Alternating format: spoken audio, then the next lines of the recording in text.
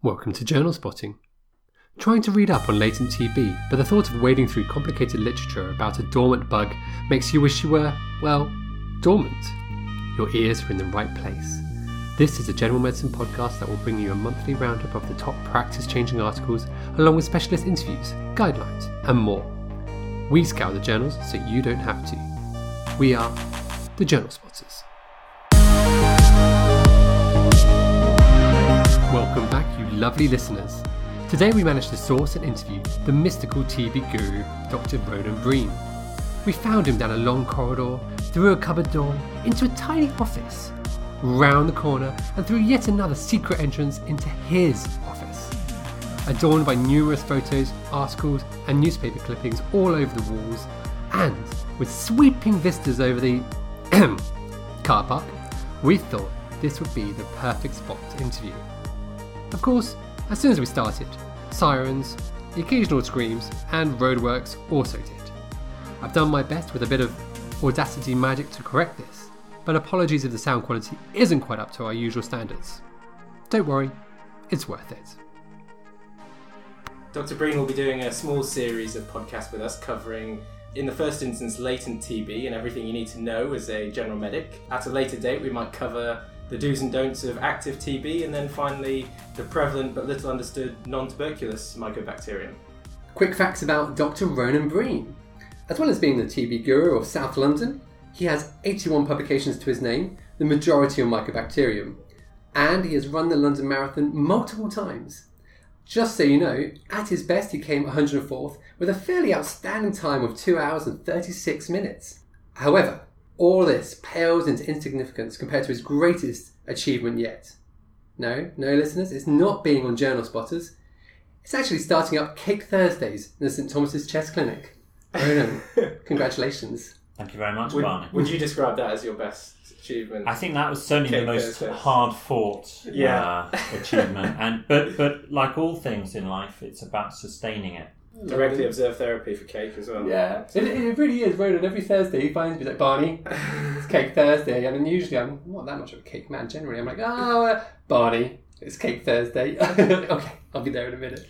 It's a mixture of kind of bullying. I lie to the general, paternalistic sense of looking after the department. Okay, keep our sugar levels up.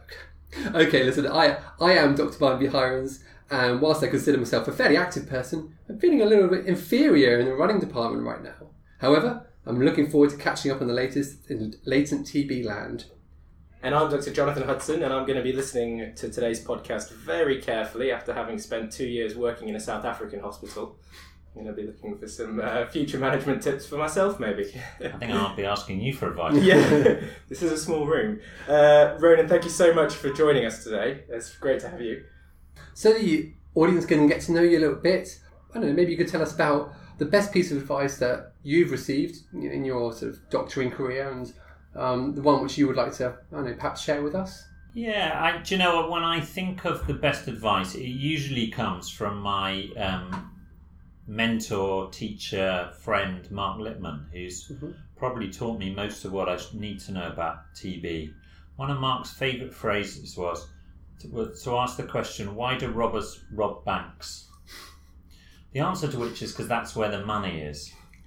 Yeah. And it stood with me. Being focused in medicine, let alone in life, is such a skill. Okay. And that's always stayed with me, and that's what I like to pass on to people. Very nice. Stay focused. All right. Thank you, Ronan. Yeah, that's great. Excellent. So I think we should start with the podcast and start getting into latent TB. And I suppose we could start, Ronan, if you don't mind, by just explaining to us what latent TB actually means, just if we start with some simple sort of definitions.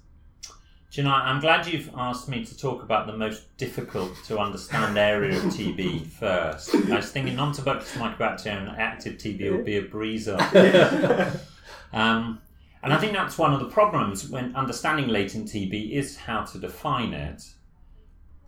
And I would, in my mind, latent TB is you've got a positive interferon gamma release assay or a skin test, you've got a normal chest x-ray, and you're completely well, and that's what I would call latent TB. Okay, great. The more complicated bit, and I think it's something that I've learned a lot of with time, is to recognise the fact that then there's a group which you might call subclinical TB. And subclinical TB you could probably subdivide into those people who actually seem very well, but when you look on a deeper level, predominantly you get samples from them, say sputum, reduced sputum, BAL. Actually, they're completely well, and their imaging might look normal, but you can culture TB. Okay, yeah. And then there's a group of people who've probably had TB in the past, where you might call it inactive. So those people are completely well, and you can't culture anything, but they have abnormal chest X-ray. Yeah. And they're a group that very ignorantly in the old days I'd often say, oh, you've had TB, don't worry about it. Be on your way, you're immune. And that's far from it. Right, that's changed, hasn't it? Yeah. So I'm going to include that inactive TB with scarring, previously sort of self-healed TB, lump that in with latent TB because that's an important group. Yeah. And is it fair to say that latent TB means that you are by definition asymptomatic or not necessarily? I think it means you're asymptomatic. Yeah. Okay. Great. And do we have a good idea about what the prevalence of latent TB is, maybe in the UK or even in the world? Do we actually know? Studies suggest that a figure of around a third of the population of the world is latently infected with TB. Okay. I think the question of that in the UK is much more difficult to answer. It will depend very much where you are in the UK. I mean, sitting in South London, we're obviously a place with a lot of immigration, and so we have a lot of people constantly moving back and forth in the country from areas with high incidence of TB. Yeah. We also have a older population who would have been exposed to TB a lot when they were young, and they will also be latently infected. Sure. What would be helpful to come on to now is trying to decide who we should test for latent TB and how you go about making that decision.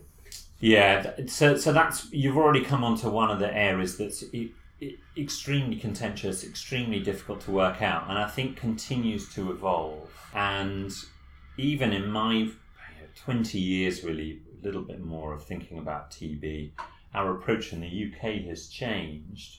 So when I was training, we never really talked very much about latent TB. We really focused just on active cases, and we assumed if we treated the active cases well, we'd get on top of this problem and everything would be okay. Yeah.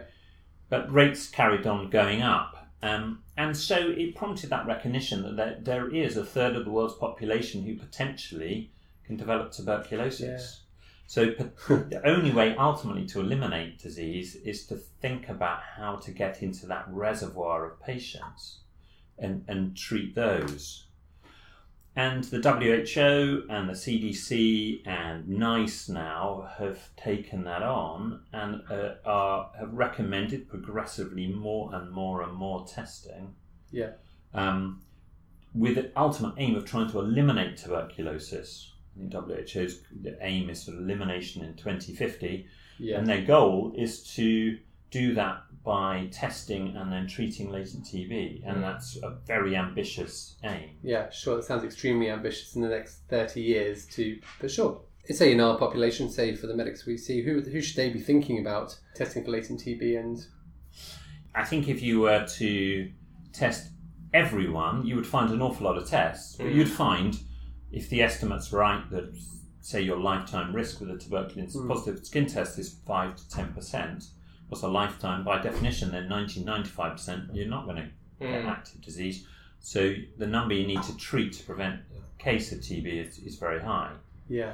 So we come on to one of the important things with latent TB, which is actually not clinical efficacy, but cost effectiveness. Another area where I don't fully understand the data because it seems to go off into a minefield of qualies. But cost effectiveness is obviously very important because you could treat everyone, but it's going to bankrupt your system. So how do we identify those people who are most at risk? Well, in our developed world setting, the first thing probably is to focus on is just people who've been exposed to an infectious case of tuberculosis recently. Yeah. So that's always been very well established. You have active disease and you get those people and you ask them who have they been in prolonged contact with. And this rough figure that we probably all learn of 8 hours contact. which usually means household members, Yeah. work colleagues, the children's schools, and getting in and doing your contact tracing, whether that's with a skin test or whether that's with a blood test, interferon gamma release assay, doing that, identifying those people who are positive, and then offering those people chemoprophylaxis. So that's the basis of contact tracing and basis of trying to identify people with latent TB that's going to go on and develop active disease with a reasonable likelihood. Okay. Let me just interject. How quickly do these tests become positive after an exposure to TB? Yeah, it's a good question, because of course you're developing an immune response, and particularly a T-cell immune response, and it probably takes reliably 6 weeks. Okay. Just as an aside to the household context, the most important group to make sure you screen properly are children. I think that's worth saying at the start. And the worst time to get exposed to TB is as a child, probably somewhere between 18 months and 5 years. Okay. This concept of maternal immunity is there, but will wane. And you don't really have a good cell-mediated immune response till around the time you go to school. So that's one group you definitely don't want to miss. And that's a group where if you have a good exposure history, but if you have a negative initial skin test, you still start them on isoniazid or isoniazid rifampicin pending another test, because you really don't want to miss that. Perfect. Okay. And so that brings in the importance of your underlying immune response. Yeah. So immunosuppressing conditions, obviously HIV, incredibly important. Anti-TNF therapy and various biologics can interfere with TB immune protection. So I think we're all increasingly comfortable with the idea that before you start on an anti-TNF therapy, you're going to get screened, and if you're screened positive, you're going to be treated. Renal failure, dialysis is a group that has an increased risk of TB, almost regardless of whether they're immunosuppressed in any other way. Transplant recipients, the list sort of goes on a little bit. Okay. And what about healthcare staff? Should they all be tested, or in a healthcare setting in a developed world, you should not be getting exposed to TB. Yeah. Now the problem is never the people you know have TB. Obviously, it's the people you don't know have TB. Absolutely. So I think in a healthcare setting, although one hopes you won't get it, you might be unlucky. And so I think you do have to think about individual staff and where they are, and individual risk related to that. Probably the most important thing is to test people when they come into the service. So medical students now will get tested. New members of staff will get tested, and identify those people who are positive, and then test people if they have been exposed, which sadly people are exposed. So let's move on to a bit of a case, if that's okay, and it touches on one of the sort of cases you were talking about. So let's imagine a 27-year-old Caucasian, and they're about to start infliximab for severe inflammatory bowel disease. She's otherwise healthy and has had no known exposure to tuberculosis from her history. As a general rule, she's not very keen on medications, as a lot of 27s might be. Maybe she's into her paleo diet and not really taking those sorts of things. However, she's accepted that infliximab is what she needs. We've talked a little bit about what tests are available, but what would you suggest for her and why? So the first thing is to say, in my view, race is completely unimportant in this setting. How nice you are, where you came from, what you do is completely unimportant, because so many people are exposed to tuberculosis without realising. Although it's not huge numbers, when you get it down to the sort of individual patient level, you can't look at someone and say, you're at risk and you're not at risk, especially with anti-TNF therapy. Sure. And these are the patients, UK-born Caucasian, often with a nice job and sounds very nice. Those are the people that people consciously or subconsciously ignore TB, and then they start their anti-TNF, and then they get really bad disease. Partly because when they get their really bad disease, people still say, oh no, but you're a nice Caucasian, you can't possibly have TB. So the disasters usually happen in this population. Okay, yeah. And the initial screening we used to do before anti-TNF was very much profile based. Yeah. And we didn't see huge numbers of cases, but we saw cases, and as I say, they were often very late. They did very, very badly. So this person needs to be tested, and I would take a universal testing approach to before starting a drug like infliximab. When you come onto the individual testing strategy, it's actually quite difficult to work out what's the best between skin test and the interferon gamma release assays, whether that's a T-spot or a quantiferon. And which test done is partly will be based upon what you have locally available, right? Partly based on cost and laboratory infrastructure. I think the consensus would be in that sort of patient where they may already be on immunosuppressive drugs that you'd probably go for the test which seems to work best in all comers, including those who are immunosuppressed. And the evidence seems to suggest that T-spot TB assay, which is an ELISpot assay, is a little bit more sensitive than the other tests. Okay. So it probably has an advantage in that way. And so they're a little bit more sensitive in the immunosuppressed population or in any population? Yes, in the immunosuppressed population. The skin test is a great test. It's been around for well over 100 years. It has some limitations in terms of sensitivity. Yeah. So one of the reasons, Jonathan, you may have a negative skin test, of course, maybe you're immunosuppressed and you don't realise that, but we can discuss that outside this podcast. Separate conversation. Probably because you've been doing so many nights and you're just a bit tired. Yeah. We can make a new diagnosis every podcast with Ronan. We can follow me through my TB disease. That's it. But I'm here to treat and support. The skin test as well is confounded by the BCG, so and that is one of the limitations of the test, undoubtedly. So I think an interferon gamma release assay and a T-spot was what I would do in this setting. Okay. But if you told me you didn't have T-spot and you had quantiferon, I wouldn't lose any sleep about it. Yeah. And indeed, if you told me you didn't have any of them, you did a skin test, I wouldn't lose any sleep about it, because the information you're going to get is going to be much better than having no information, just basing on other sort of profiling. Okay. If then the person tests positive, you've got a choice, and I think it's important. You've always got choices in this situation, and I think offering a patient a choice is very important in latent TB because you are dealing with a patient who's well. Yeah.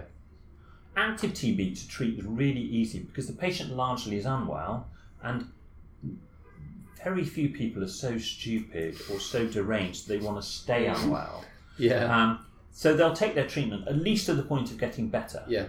With latent TB, you're well, and then you've got to take tablets, and people don't like doing that often. Absolutely.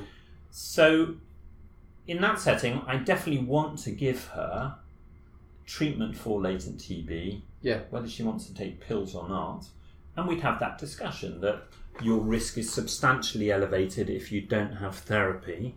Okay, yeah.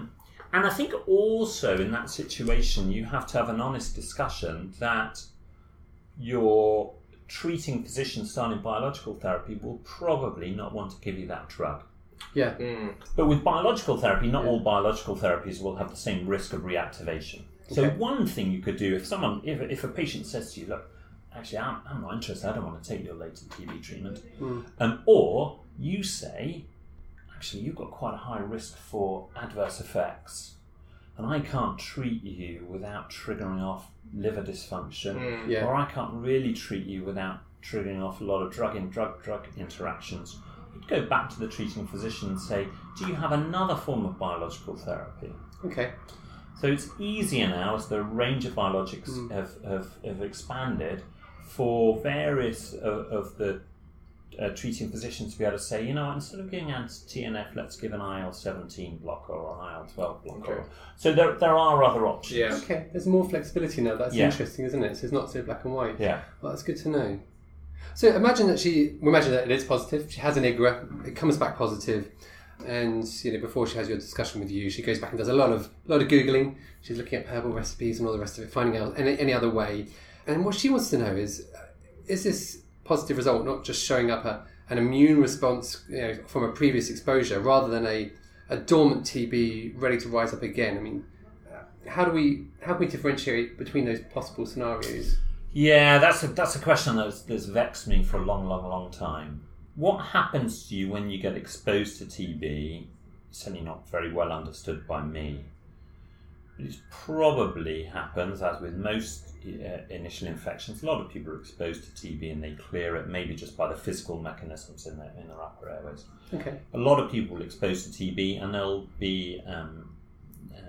they will be protected by their innate immune response. So a lot of those cells that are poorly understood and quite difficult to measure, what your neutrophils doing in your airways, what are your natural killer cells doing with those airways.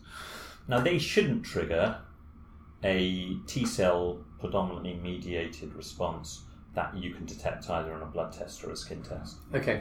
So the presence of that sort of T-cell mediated response implies that you've actually inhaled it down into the airway, the model of sort of primary infection going down into the airway and causing a reaction and generating an immune response involving your lymph system. Yeah. So the skin test, on my simple understanding of the immune system, is as a biological meaning. Yeah. The other thing it does, and one of the huge strengths of the skin test, is it has been used for 113 years, I think it is really? now, yeah. 1907. Great. First paper showing its effectiveness in children, 1909. Yeah. So there's data in hundreds of thousands of people to show it has a reality in terms of if you're skin test positive or skin test negative and you follow through those patients to see who developed active disease. So it does have a predictive quality, and that's been shown throughout. So I don't think when you're seeing a response, you're seeing a sort of someone who's been transiently infected, there's nothing there. That's really useful. I think that might help a lot, when you're actually explaining it to patients and explaining that to them and saying that this is a sign of a dormant. I mean, latent TB might be difficult to understand. A dormant TB, something like that, and then those sort of words might help them understand it and potentially be more willing to have treatment if we thought it was worthwhile. The only other thing to add to that is, of course, there are, especially if we think about the skin test, because the skin test uses tuberculin, which is a huge conglomeration of antigens, which is not specific to tuberculosis, and in particular will still be in BCG. Yeah. So you might come back if you'd had a skin test and say, well, I've had BCG. And then you have to have a discussion around cut-offs for the skin test. Okay. You can overcome those by using these interferon gamma release assays, which are stimulating a response to antigens that were lost when BCG was developed. So that's why BCG is not so virulent. It doesn't have these virulent antigens. So you don't get that confounding with that. The other possible source of confounding is exposure to non-tuberculous mycobacteria, these sort of pesky environmental organisms. Yeah. But again, I think in clinical practice that's not a huge concern and shouldn't really be a huge concern.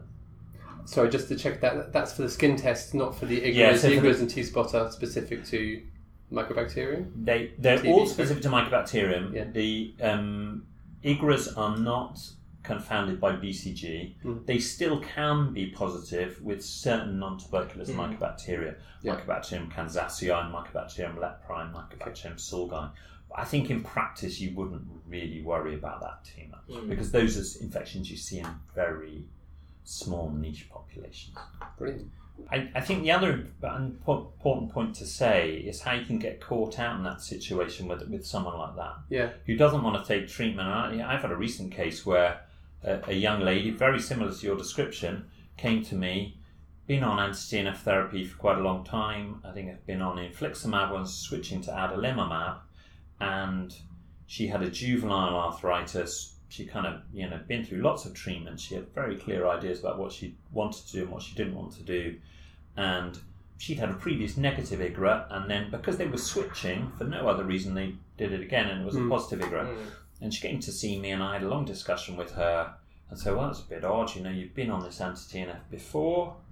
You haven't developed active disease. That would seem like a good test of whether this is really important or not. But I said, but the test, I think, will be a true positive. False positives are very unusual with the interferon gamma release assay, and I think you have to really think very hard before you say you have a false positive. And she didn't want to take any extra treatment, and so I said, okay, I'll tell you what, why don't we start treatment, but you let me know if you're developing any symptoms. About 6 months later, I'd seen her with her active disease. So that was start treatment as far as... anti-TNF. Yeah, she right, didn't want to start latent Yeah. treatment. And I accepted the risk to a certain extent. I was sort of derailed by the fact that my instruction to her and her GP that let me know if she has any symptoms was translated by the GP into let me give you 2 or 3 courses of antibiotics and have you coughing for 3 months before you come to see me, which is a problem I need to address. But the more interesting part of the story was that I then started her on treatment. She's now grown tuberculosis. She's grown tuberculosis that she almost undoubtedly got from her boyfriend, who I saw a few days later for screening and had a very abnormal chest x-ray. And he was coming back to the point about Caucasians. He'd almost certainly had primary TB, and no one thought of TB because he was a nice white boy with a good job and things. And it turned out that his flatmate had probably had TB, and no one had screened him. And then because of that, now his girlfriend's got it. So you can see the trail of disaster in your wake. So it illustrates, supposedly I'm the TB guru, but it's easy to make these sort of small mistakes that are compounded along the way. Well, that's human, isn't it, as well, Ronan? I suppose it's, as I say, it's always complications, and that's medicine for you as well. It's always these difficult decisions and complications which you have to try and work around and learn from. Oh, Barney, that's so true. You have a safety net, but there's always someone with a pair of scissors just creating a small hole. You never get rid of them. We'll probably discuss investigating for active TB at a different time, but I think it might be worth just pausing on whether or not we can predict, we have any ways of predicting if someone has latent TB, whether or not they will progress to develop active TB. Do we have any way of sort of teasing that out? Thankfully, I can refer to some data here from the UK-based PREDICT study, which was a study conducted predominantly in London. I think it recruited 10,500 odd people of high risk of going on to develop active disease. So they were either people in contact tracing clinics, so with known exposures to active cases, or new immigrants. And that's an important group I don't think I've touched on very much, one of the groups we're really looking to target. So it's well recognised that people who migrate from their home country are more likely to develop TB after migration than if they'd stayed in their home country. Oh, really? Interesting. And the reasons for that are probably multifactorial. You can't see this, obviously, on the podcast, but I'm staring up at the sky, which is clear and sunny, and a reminder that from now onwards we can go out and get our vitamin D topped up and get a nice tan, obviously with careful skin protection as well. And vitamin D is thought to be important in protection against TB.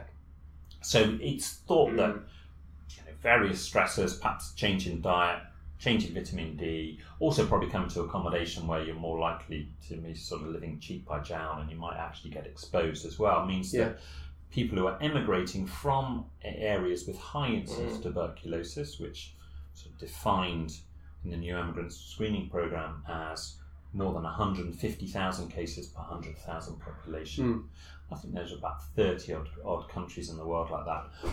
People from there, actually, if you have a high risk of TB in the subsequent 5 years or so if you identify those patients, those individuals, they're not patients when you see them, and offer those who are positive, that's one of the ways in which we will bring our rates of TB down.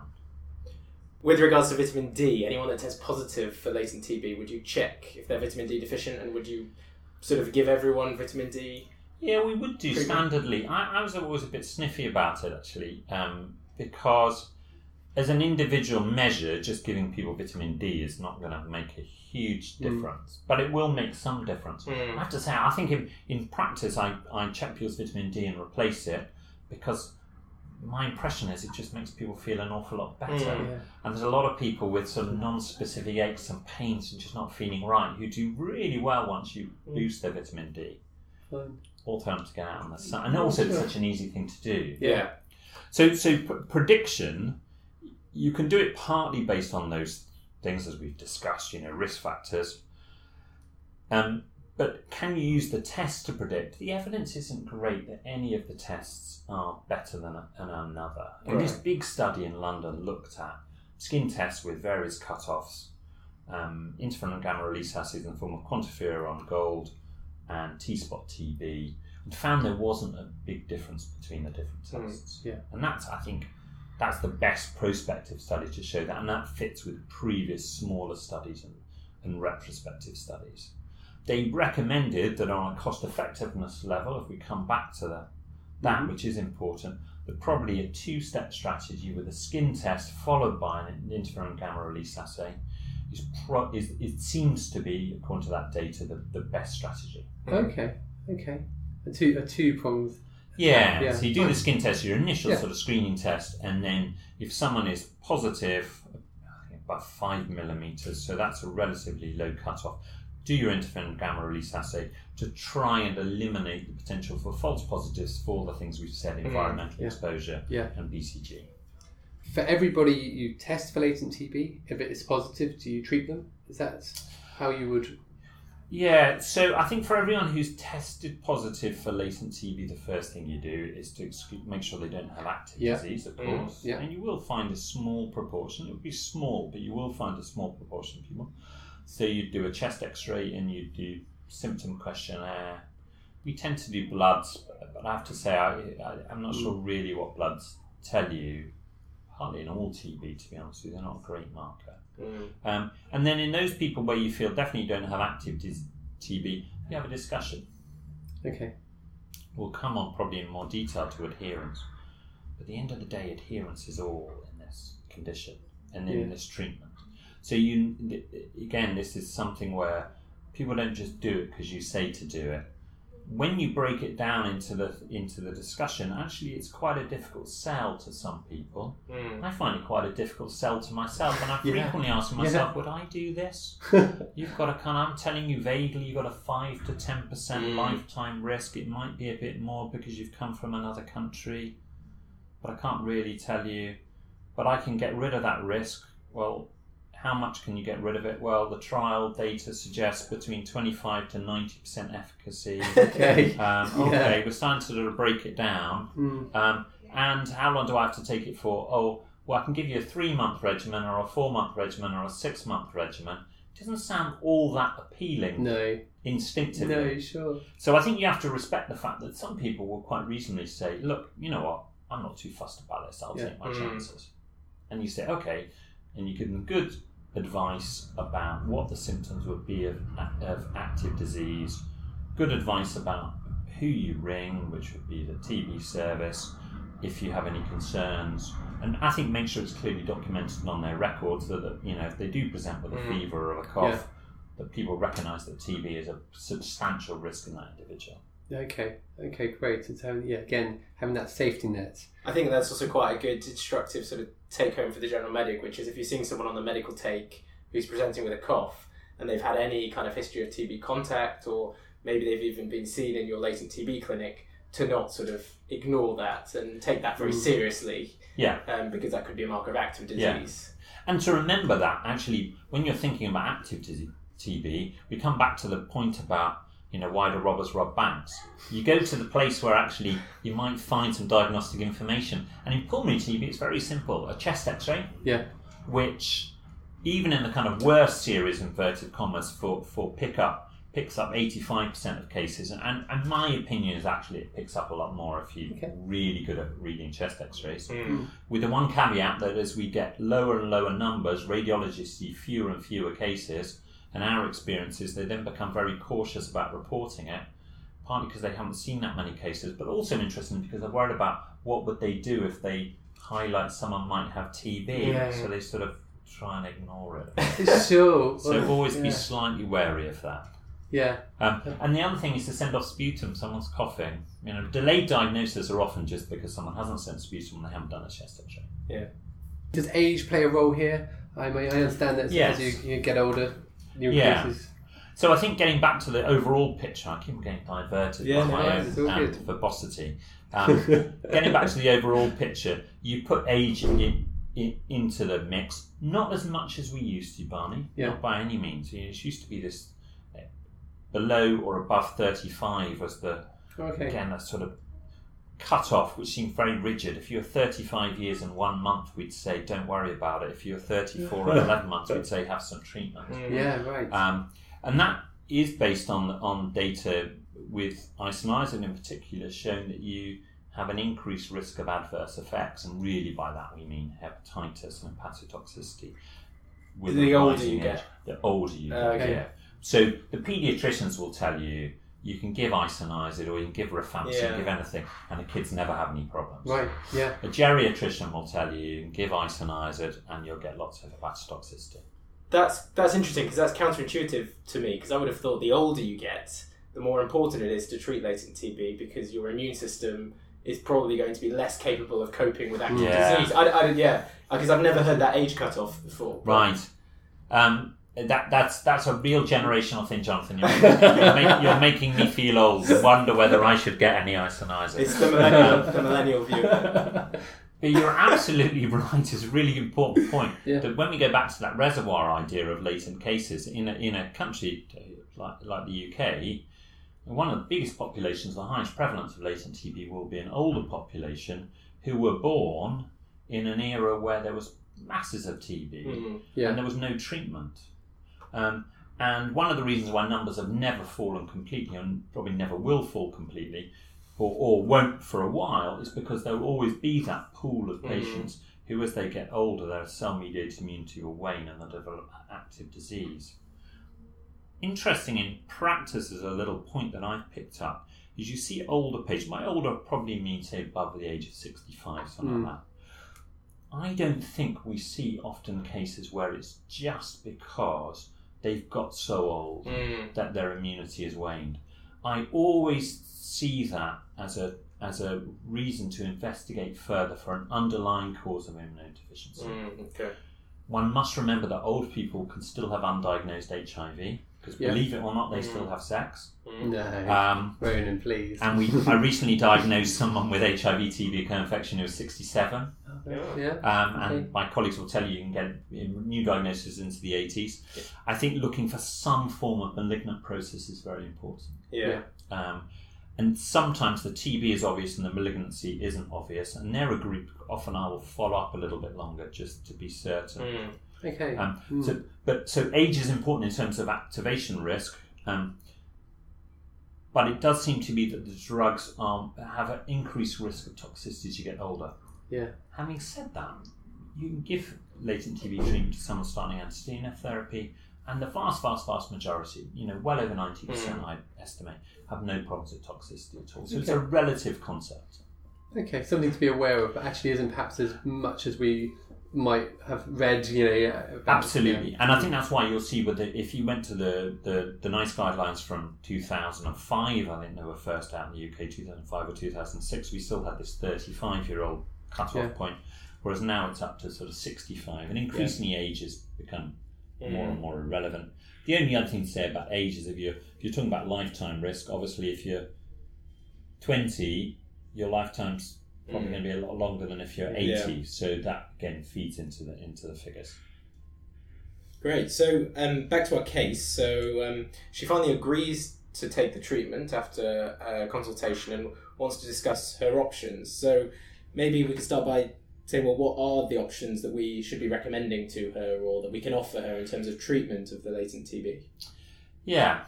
So I am going to go back to the point. One option is to do nothing and observe, because I think that's important to have in your discussion, and then have the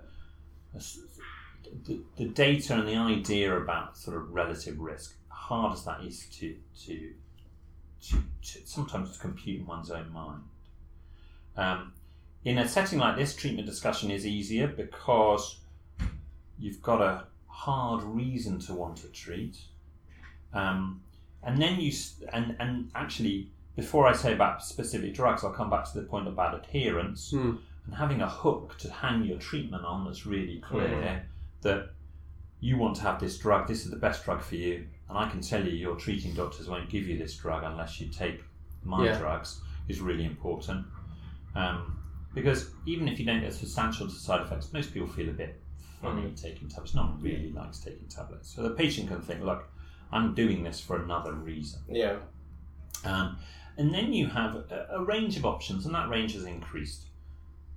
The longest standing option would be to give isoniazid as a single agent. Until recently, the United States is a good example of a country where that would be the option, and they would give up to 9 months of isoniazid therapy.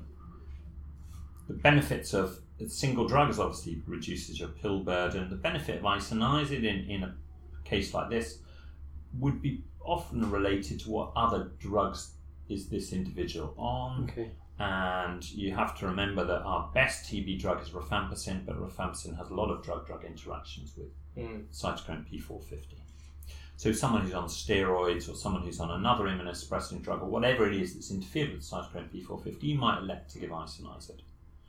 But you have to say you're electing it to give them a much longer treatment course. And the switch to the dual drug therapy, because that's something we're most aware of in the UK, and that's been what we've standardly used for many years, which is rifampicin and isoniazid, which can be given as a nice combination therapy as Refiner, which we're probably all relatively familiar with. So that's a treatment that you take for 12 weeks. No significant increase in adverse effects with 2 drugs rather than 1 drug, and equivalent efficacy in studies. Or you could give what seems to be increasingly popular, and for good reason, rifampicin alone for 4 months. Okay. One thing I'm going to interject at this point is when we talk about months, I think in practice it's much easier to talk about weeks. Okay. For the simple reason being that the tablets don't come in calendar months. Yeah. They come in lunar months, as you were. Okay. So one of the things you don't want to be doing in TB treatment is endlessly writing scripts for someone who says, I haven't had 3 months, I need 1 extra week. Yeah. Because you can spend your life practically just chasing around writing scripts. And there's no reason to do it. So 12 weeks is probably a better way of thinking about them. Yeah, that's good. That's good. Rifampicin is, according to relatively recent analysis, probably the best tolerated of the drugs. It's our best TB drug, and it's probably our best sterilising drug. And that's why you can give it for 4 months rather than 6 months. We always worry about giving single agents in TB. Yeah. There's very little evidence that giving a single agent in this setting, if you've excluded active disease, increases the risk that you might re-present later on with drug-resistant disease. That's probably a reflection of the fact that if you really identified someone who does not have active disease, they therefore don't have actively metabolizing bugs actively replicating extracellular organisms, so you can't apply selection pressure and generate resistance. So we've got isoniazid, rifampicin, or dual rifampicin and isoniazid. Yes. Is that it? So they're sort of standard ones. They're all oral treatments. They're all self-administered on a daily basis. Yeah. So they're relatively easy to take, but it's relatively easy as a relative concept, isn't it? It's 3 months at the minimum. The potentially more exciting drug regimens are ones that try and either shorten the regimen or give it on a less frequent basis.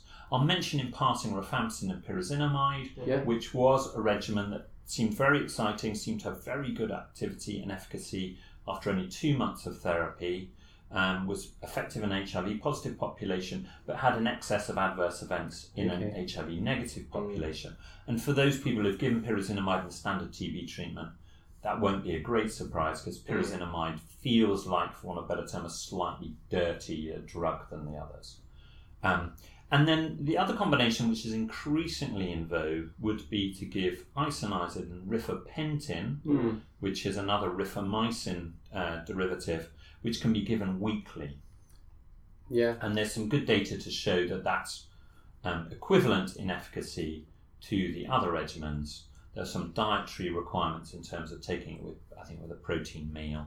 I've involved some discussions about a trial where every patient had to have an Egg McMuffin. Other brands are available. I pointed out that I couldn't stand eggs, so therefore I just wouldn't be eligible for that trial.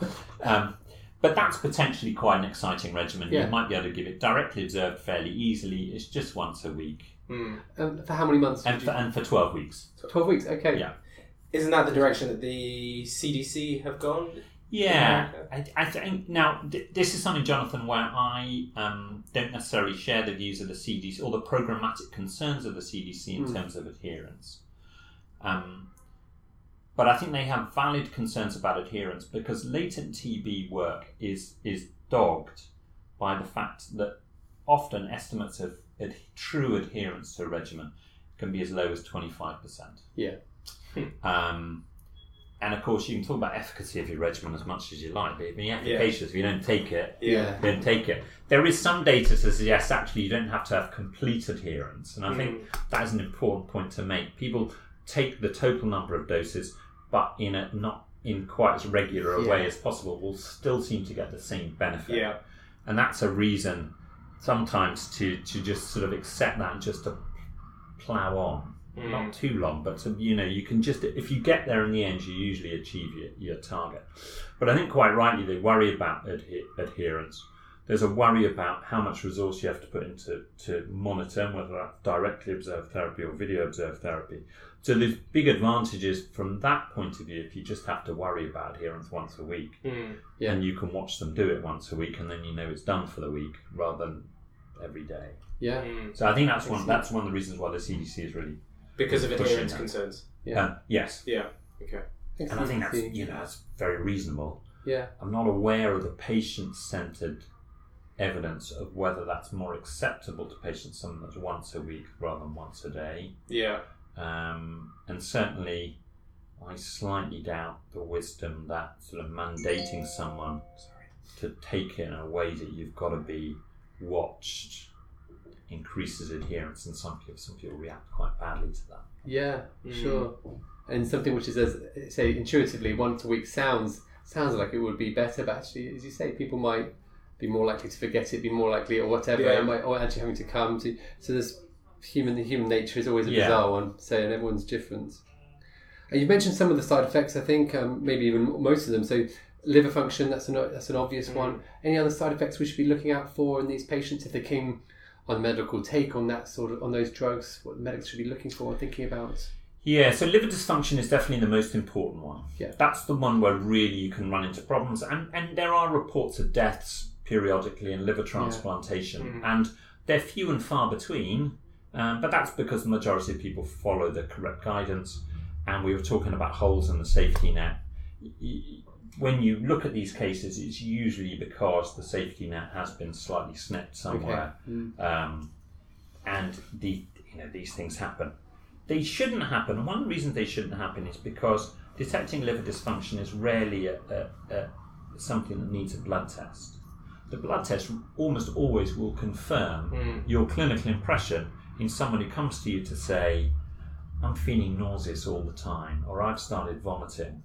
And I always sort of try and delineate between the nausea you might get when you take a medication and you wait half an hour to an hour before eating, which makes most people feel a bit icky, for want of a better word, for a couple of hours, to the I'm just feeling like I'm nauseous and almost could be sick all day. That's the sign that you're getting into problems. Okay. And that's quite unpredictable. We've talked about age, but actually the majority of reactions are quite unpredictable. So liver dysfunction is the one thing you must never miss. Rifampicin isoniazid can give you a skin rash. I'd sort of estimate somewhere between 1 in 10 to even 1 in 5. Okay. It's often just transient at the start of treatment. Sometimes it persists, and I think you have to take it seriously because, again, you come back to the point that the patient is taking a treatment not because they're sick. And now you're actually making them feel sick. So I always take it very seriously. Antihistamines often effective. Okay. Very occasionally you have to just draw a line under things and say, yeah, you're just reacting badly to this. You will avoid peripheral neuropathy, which might be a concern with isoniazid, by giving some pyridoxine, small dose of vitamin B6. But most people will avoid it if they have it in their diet anyway. Okay. So a fair number of people don't give pyridoxine at all unless someone is malnourished. Okay. And then there are rarer reactions. I mean, it's quite rare to see things like rifampicin-induced fevers, rifampicin-induced hypersensitivity. You've got to be aware of them. And one of my golden rules is never dismiss a symptom. Never dismiss a patient where you say, well, I've never seen that before. Sure. The patient started a drug and then they've got a symptom. Always assume it's the drug. If nothing else, if you take the patient seriously, I think they're probably going to trust you and carry on taking your treatment. If you dismiss them, I tell you what I'd do, I'd stop taking the treatment, and then the whole exercise is wasted. Absolutely right. That's a good advice. Thank you. And what degree of hepatotoxicity do you, if any, do you tolerate with someone with INH? Yeah. So. Sorry if that's quite a general question. No. Case by case, It's a really, really good question. So if you look at the guidelines, which I've always used, which are the BTS guidelines, they talk about 5 times the upper limit of normal of your transaminases. So in this hospital we have an ALT, other places might have an AST. If you don't have any symptoms. And if you look very, very closely, you might see some transient rises and then falls. And then 3 times the upper limit of normal with symptoms. That, I think, holds really well for active disease, and holds really well for active disease, one, because your incentive to treat is much, much greater. The patient's incentive to accept side effects is much, much greater. And also because just in the setting of active disease with a lot of inflammation, you might get transient rises. So it's good to sort of ride it out. With latent disease, I think it's a slightly different ball game. I would be much more uncomfortable to see someone, say, with symptoms and ALT of twice the upper limit of normal with latent disease. There's no hard and fast rule, but I'd sort of see it in a contextual situation. Yeah. I wouldn't want to have someone sitting there with an ALT of 6 times the upper limit of normal at all, and even 5. I'd probably look to sort of stop it, and then maybe just reintroduce them one by one, try and identify the one is. I wouldn't say let's stop it and forget it, because of course, if you've started treatment in the first place, you should have believed that that really is the right thing to do. Yeah. Yeah, great, yeah. But I'd err on the side of caution rather than kind of winging it with latent TB. Yeah, that's helpful. So let's say that our patient has completed treatment for latent TB, and then let's say a decade or so passes and she's exposed, unfortunately, to a close contact with TB. Is there any point in rechecking her IGRA at this point if she's asymptomatic but has a contact who has active disease? So I would say no. And the reason I would say no for both an IGRA and a skin test is that you know that she has immunological memory, and you know that immunological memory does not completely fade away. Okay. It will wane, but it won't go. So I think having a negative skin test or a negative IGRA doesn't really tell you very much. It probably tells you just that the stuff's waned, but you could probably boost it up again. And having a positive test probably just tells you that she's had TB in the past. Yeah. So it becomes quite a difficult question. It's interesting, the more we've gone through this conversation, the more I'm realising just how many components to latent TB there are. You have the sort of underlying immunological component to it, but there's so much that is patient-based and based on their symptoms, but also based on sort of a longer view of the patient. It does seem like a bit of a dark art. Not dark art, but it's complicated. Navigating these decisions isn't as straightforward as the IGRA's positive, give treatment for latent TB. I suppose that's what I'm trying to... Yes.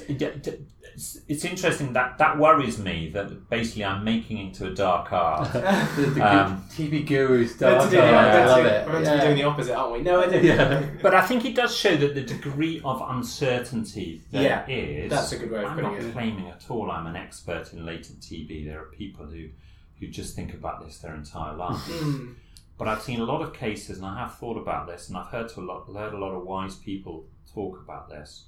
And I've also talked to a lot of patients and just had those discussions about what do you want to do and seen the outcomes of that.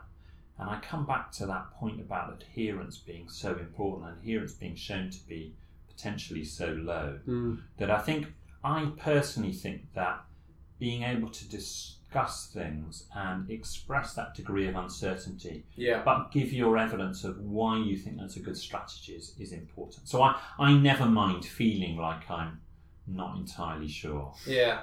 And I think the flip side of that would be if you're too sure, you probably just end up over treating people. So if you just take a kind of I've got the positive result and it's latent TB, I'm going to give you treatment approach, you'll end up way over treating people, and that definitely won't be cost effective. You'll also find that you end up starting treatment on people who then go home and then just stop it. So that's where adherence comes in. Yeah. And you'll also find you'll start to see these people come back with side effects, and then you'll be sitting thinking, do I press on? Do I persuade them to press on? That's quite difficult unless you're certain you're doing the right thing in the first place.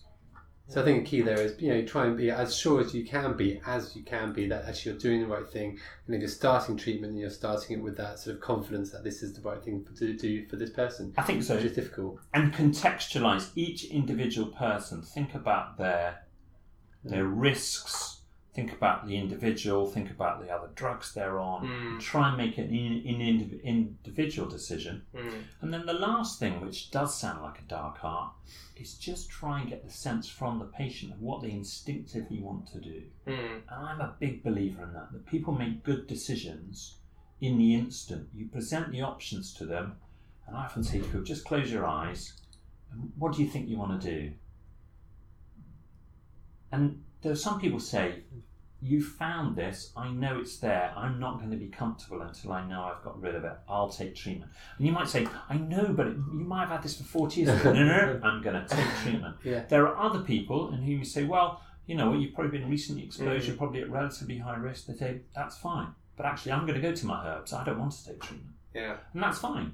That's the choice. And I think you've got to be comfortable with that choice, with the hopefully snip-free safety net of the persons who you don't start on treatment. You either follow them up yourself and do an x-ray and follow them up, or, as I tend to prefer, you make sure it's very clear what symptoms to look out for and how to contact you. Brilliant. Thank you, Ronan. That's brilliant. What I just want to finish on, I suppose, is are you savvy of any changes on the horizon for how we investigate or manage latent TB, which you're aware of, or is our current plan of the people who we're testing and treating is going to stay the same? Barney, I really hope it won't stay the same. It has stayed the same. There have been tweaks. We talked about isoniazid rifapentine, for example. There have been tweaks. We've had the introduction of interferon gamma release assays, which are great tests, but they haven't really moved things on very much. I come back to the PREDICT study, which suggested doing a skin test and an interferon gamma release assay. What we haven't got, and what we really ideally would be a test at baseline which somehow can tell you, one, perhaps whether they do have some actively replicating organisms, so better at distinguishing truly between latent and sort of subclinical TB. Also, some test that would allow you to say this person is at high risk of progression in the next 1 to 2 years, as opposed to this person you could leave alone and just give some advice to. So I think that baseline test is not there. The other thing, which I don't find inhibits me that much in practice, but I think patients would really like, and programs would really like, would be a test to say, actually, you've had the treatment and you've finished. I say that partly in relation to perhaps that question you asked me earlier, Jonathan, about the person who comes back 10 years later. If you knew they definitely had treated latent TB, and then 10 years later they come and you've got a test that says, this is still the same treatment latent TB, or this is new, that'd be incredible. And it might transform our ability to proceed in more developing world settings where reinfection would be much more common than we'd see here, and it'd be very important in healthcare workers or people who are occupationally exposed. So I think those sort of tests, they would really, change the landscape for us. They really would. I don't think there's a lot of work going on, but I don't think we're any closer now than we were sort of 10 or 15 years ago when I was spending every day thinking about these questions. With treatment shortening regimens are the goal in active disease, let alone in latent disease. So, we're talking about treatments for coronavirus. We've still got the same old treatments for TB, and it's worth remembering TB kills over 1 million people globally a year, with 10 million new infections a year. So there's a pandemic of TB. It's been going on for decades and decades and decades. So treatment shortening regimens are really important. The only way we'll get there is with new drugs, and although there are new drugs coming on stream, I'm not aware of any that really look as though you'd get down to, say, a week's course of treatment or even a single dose of treatment. Yeah, which would be absolutely incredible, and as you say, a huge game changer. Ronan, thank you so much for that fantastic tour of latent TB. We quite like ending with maybe 1 or 2 take-home messages you'd like to sort of leave our listeners with on latent TB. Well, I'm going to come back to the most important point in all TB, which I think is that you can be as clever as you are with treatment and clever you are with diagnosis, but at the end of the day, it's down to the patient taking the treatment. And then the other thing I think is people take things that they believe will work. Why do they believe they'll work? Because they've had them properly explained. It makes sense to them. They're not treated like a dummy. They're not treated like someone in a program. So I think taking a little bit of time, explaining things to the patient, recognising that as doctors we're usually rubbish at doing that because we can't be bothered or we don't have the correct skills. So our TB nurses, who I mentioned once, are in your TB clinic, the most crucial people. And so investing that little bit of time, investing in your staff so they can support adherence, and that's the only way we'll make treatment effective. Lovely. Brilliant. Fantastic. I think that's a great point to end on. Thank you so much. Yeah. Thank you so much for your time. That's a really comprehensive look at latent TB. Loads for us to learn, loads for our audience to learn. I think it's going to be really, really helpful. Thank you. You're welcome.